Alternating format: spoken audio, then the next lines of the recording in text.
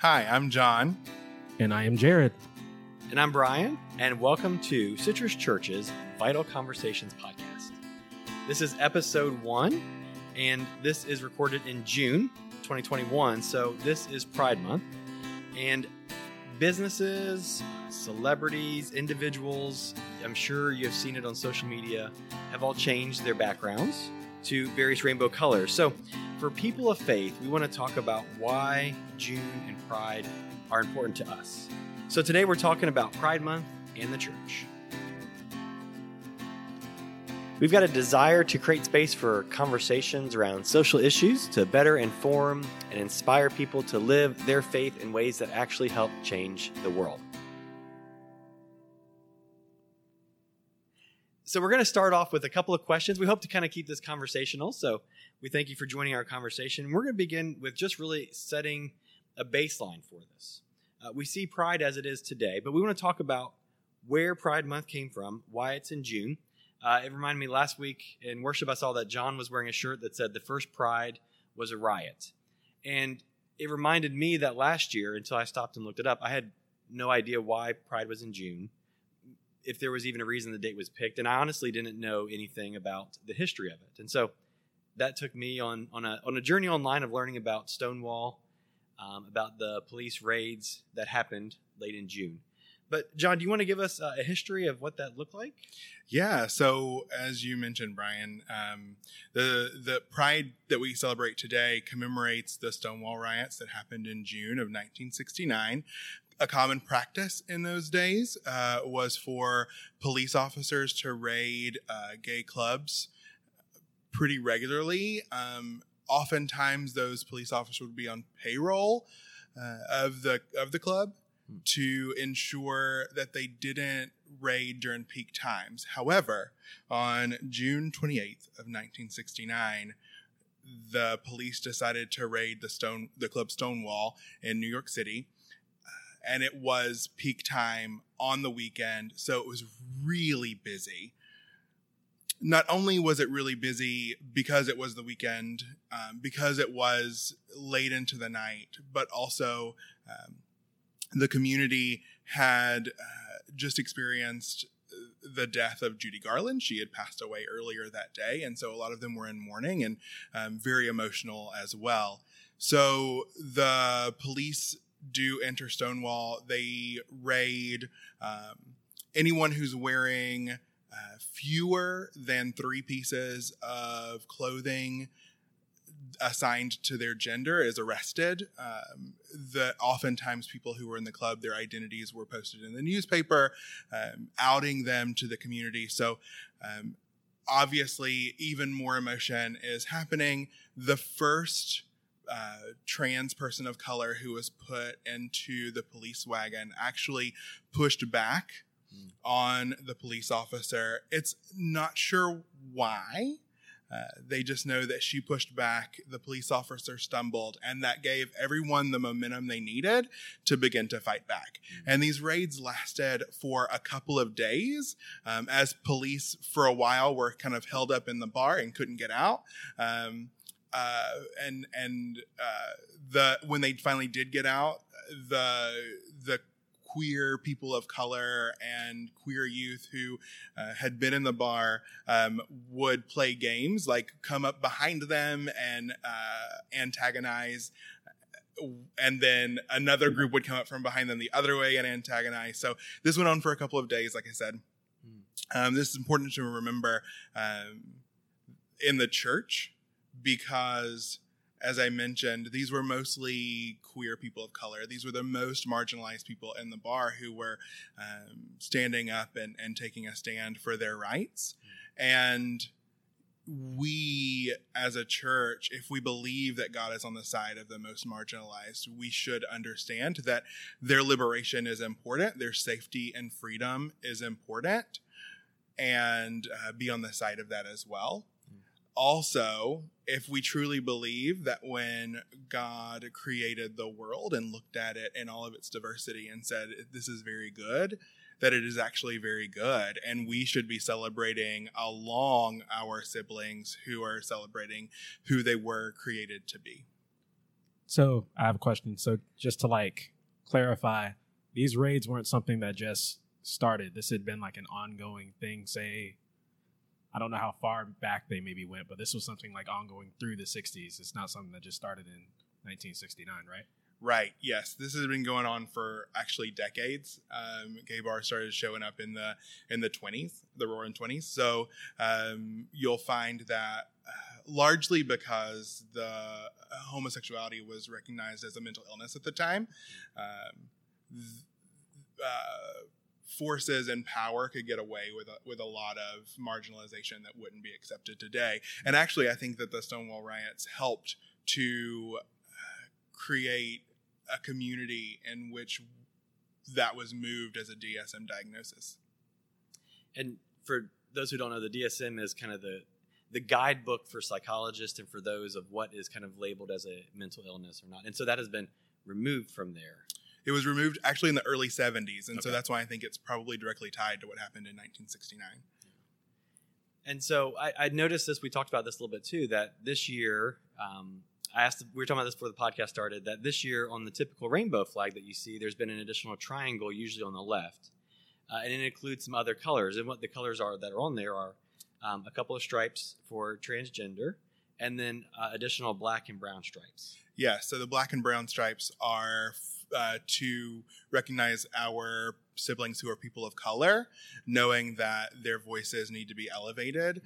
You'll also see, as you mentioned, the trans colors, which are blue, pink, and white, to recognize that our trans siblings are also significantly more marginalized than other members of the LGBTQ community.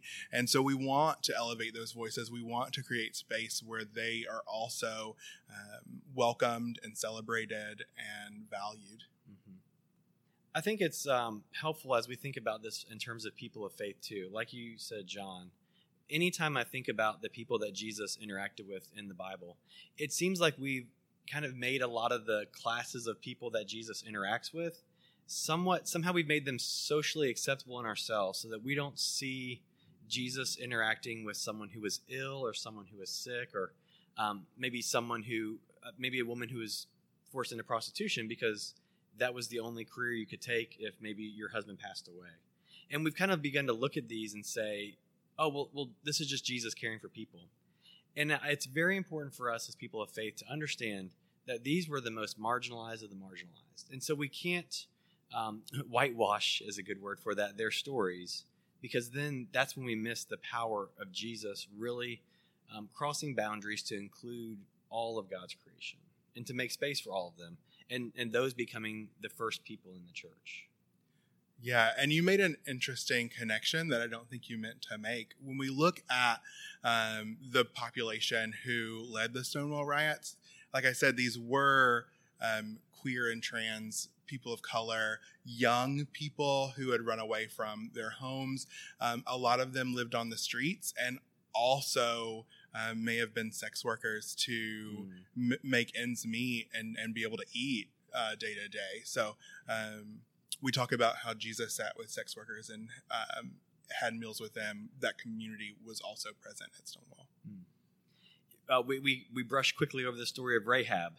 And in Matthew chapter 1, Rahab shows up in the genealogy, which is really ought to catch us off guard.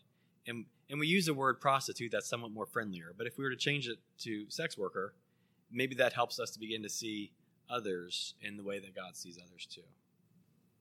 Well, as a church, this has been important to us. I don't think I have to tell any of our listeners that the church and the LGBTQ community have probably been at odds for the majority of our existence. And the church taking a very antagonistic approach, a very exclusionary approach. And so a lot of churches are beginning to relook at that. United Methodist Church is in the process of relooking at that as a United Methodist Church. But for Citrus, from the beginning, it was important for us to be a place that was open and affirming to the LGBTQ community. And one of the things that happened during the pandemic that I would say was good, actually this was a little bit pre-pandemic, wasn't it? We did a book study. There was a community of folks here at Citrus who were interested in learning more. And they may say something like, I have a friend who's gay, or I have a friend who's trans, or I want to learn more, or I've got questions, or how do I mesh this with my faith? And Matthew Vines has done a terrific job with a book called God and the Gay Christian. That was one of the first books I read that helped me to see things differently.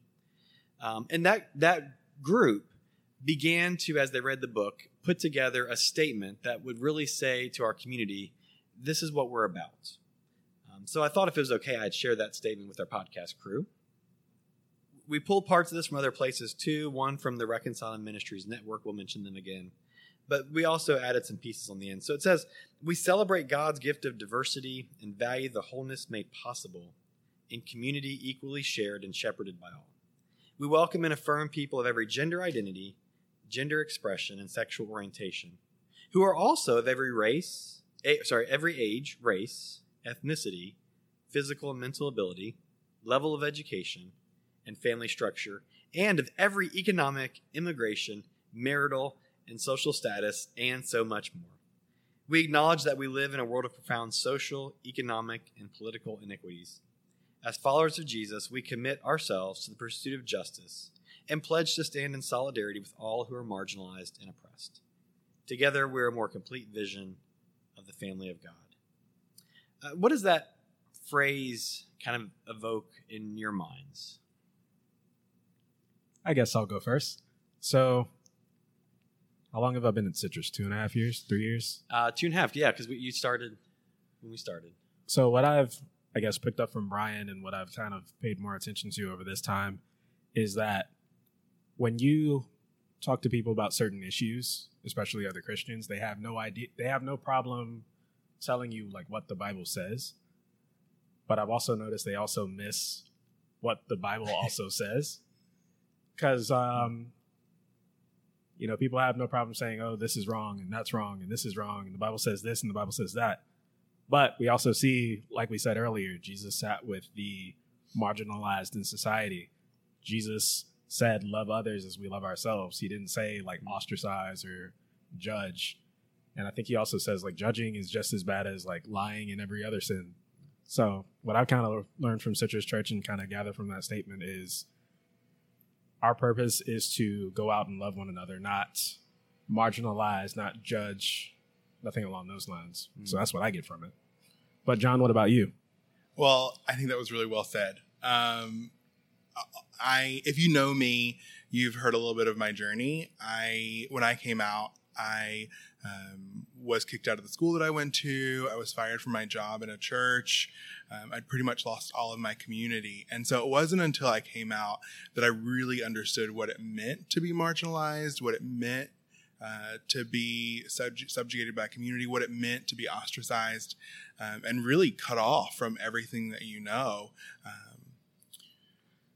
So when I approach a church these days, I have to wear special protective equipment when I walk in. I have to make sure that it's safe before I let people in. And so it takes a while for me to fully open up, to fully connect with the community, because I have to test the waters so much. So when I read this statement, what I know automatically is that this is a safe place for me. I can come here and be myself and be able to connect with the community in a real way, be able to connect with family. So now that this statement's been created, I know that my other LGBTQ siblings, other people of color, people who experience living with disabilities, people from all socioeconomic backgrounds also know that they have a safe place here. Martin Luther King was quoted as saying, until all of us experience liberation, none of us experience liberation. That's not a direct quote, but it's pretty close. And so I think that the more freedom to be yourself that we can create in our faith communities, the closer we can get to a vision of heaven. And I think that's what that statement brings up for me. Yeah. And when you say that, I want to connect this back to Scripture too. The vision of heaven we see in Revelation, we shared this on Sunday, is this idea of all persons gathering together in worship of God. And to any extent that we draw lines to say, well, it's these and not those, we're really cutting back on who God intends to be in that space. for me personally, this isn't always the place that I've been in my faith journey. I was kind of brought up in a more, when I became a Christian, I was a part of a church that was much more conservative and did not believe that a person who was gay could be a part of it, right? That was very clear. And so this journey for me happened because of Pulse and me needing to think about looking at how have I missed the boat? I need to maybe learn some new things. I need to push myself as a disciple. And I came to realize that there was a lot that was written out there, and I just never been introduced to it because a lot of the sources I'd been given were kind of from one side of the conversation. And so I think a lot of this includes listening to other voices. So when I read a statement like this, or when I talk to a fellow believer who's saying, I don't know, I've been taught something different, or I'm not sure where I stand on that, I invite people to look at a statement like the inclusion statement and say, find someone that you know in this statement. Find someone for whom this describes. A brother, a cousin, a coworker, a friend, a parent, perhaps even themselves. And say, read it from their perspective. Do you want to have a church where they can live fully as a disciple of Jesus? And that was a turning point for me to realize that myself as a white male had a lot of equal opportunity in the church. But for a lot of folks listed in this particular statement, the church hasn't been a welcoming place for them. And can we make it more like that? And I think for some, that can be the first step into discovering more. And I can take it from this perspective too.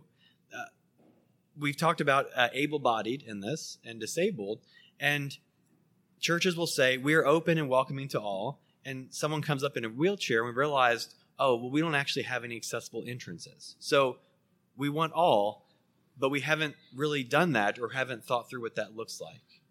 When we started the movie theater, we had to make sure that every entrance was accessible all the way to the point of full participation in worship for someone who would come in in a wheelchair. And so I think these can help us to begin to look much further than our own experience. I think, what you're getting at is that there are people in our communities who are missing, and why are they missing? Is what we offer accessible to them? Who is missing from the table, and how can we make sure they have a space? Yes. Now, I want to bring this into reality because, as I said, we're a United Methodist Church. And while myself as the pastor and our church council leadership and our community really lives into this and wants to be a church that's open to all, we recognize that we are part of the United Methodist Church, which as a system is not open to all. So at this point in time, someone who is gay or in the LGBTQ community can't become fully ordained. While we as a church could include them fully in the life of the church in terms of baptism, in terms of their children being baptized, in terms of full involvement at any level, there is still a ceiling on the participation. Our hope is that in the upcoming general conference, tentatively scheduled for next year in 2022, that begins to change. But I think it's important for us to say that while we are projecting full openness, we do want to recognize that as an institution, we're not there yet. Because the history of the church has been one where there is that bait and switch sometimes, and we say one thing and you get another. So it's helpful for us to be transparent on that. One of the things we want to do on this podcast is offer some next steps. If you say, well, I want to learn more, I want to jump in, I want to dig in more on my own about that. So we've compiled a couple of resources. The first one we mentioned is a book by Matthew Vines. It's actually a very easy and accessible read for persons of faith or someone outside the faith. It's called God and the Gay Christian. You can find it on Amazon. We don't make any money. There's no affiliate link here.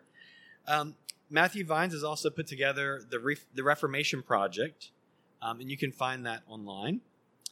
John, do you want to mention our next two resources? Sure. So Queer Theology is a resource that's put together from a bisexual man and a transgender man. One of them is from a Protestant background and one is from a Catholic background. And they have a website, queertheology.com. They also have a podcast that is aimed at helping LGBTQ plus individuals find themselves in Scripture, find their story in the sacred text. When I came out, I mentioned I experienced a lot of ostracism, and there were a lot of resources that taught me how to reframe Scripture to be open and affirming of my identity. However, it was hard to find those resources that say, this is your journey and this is how you can see it in the text. Another resource that we want to point out is Reconciling Ministries Network.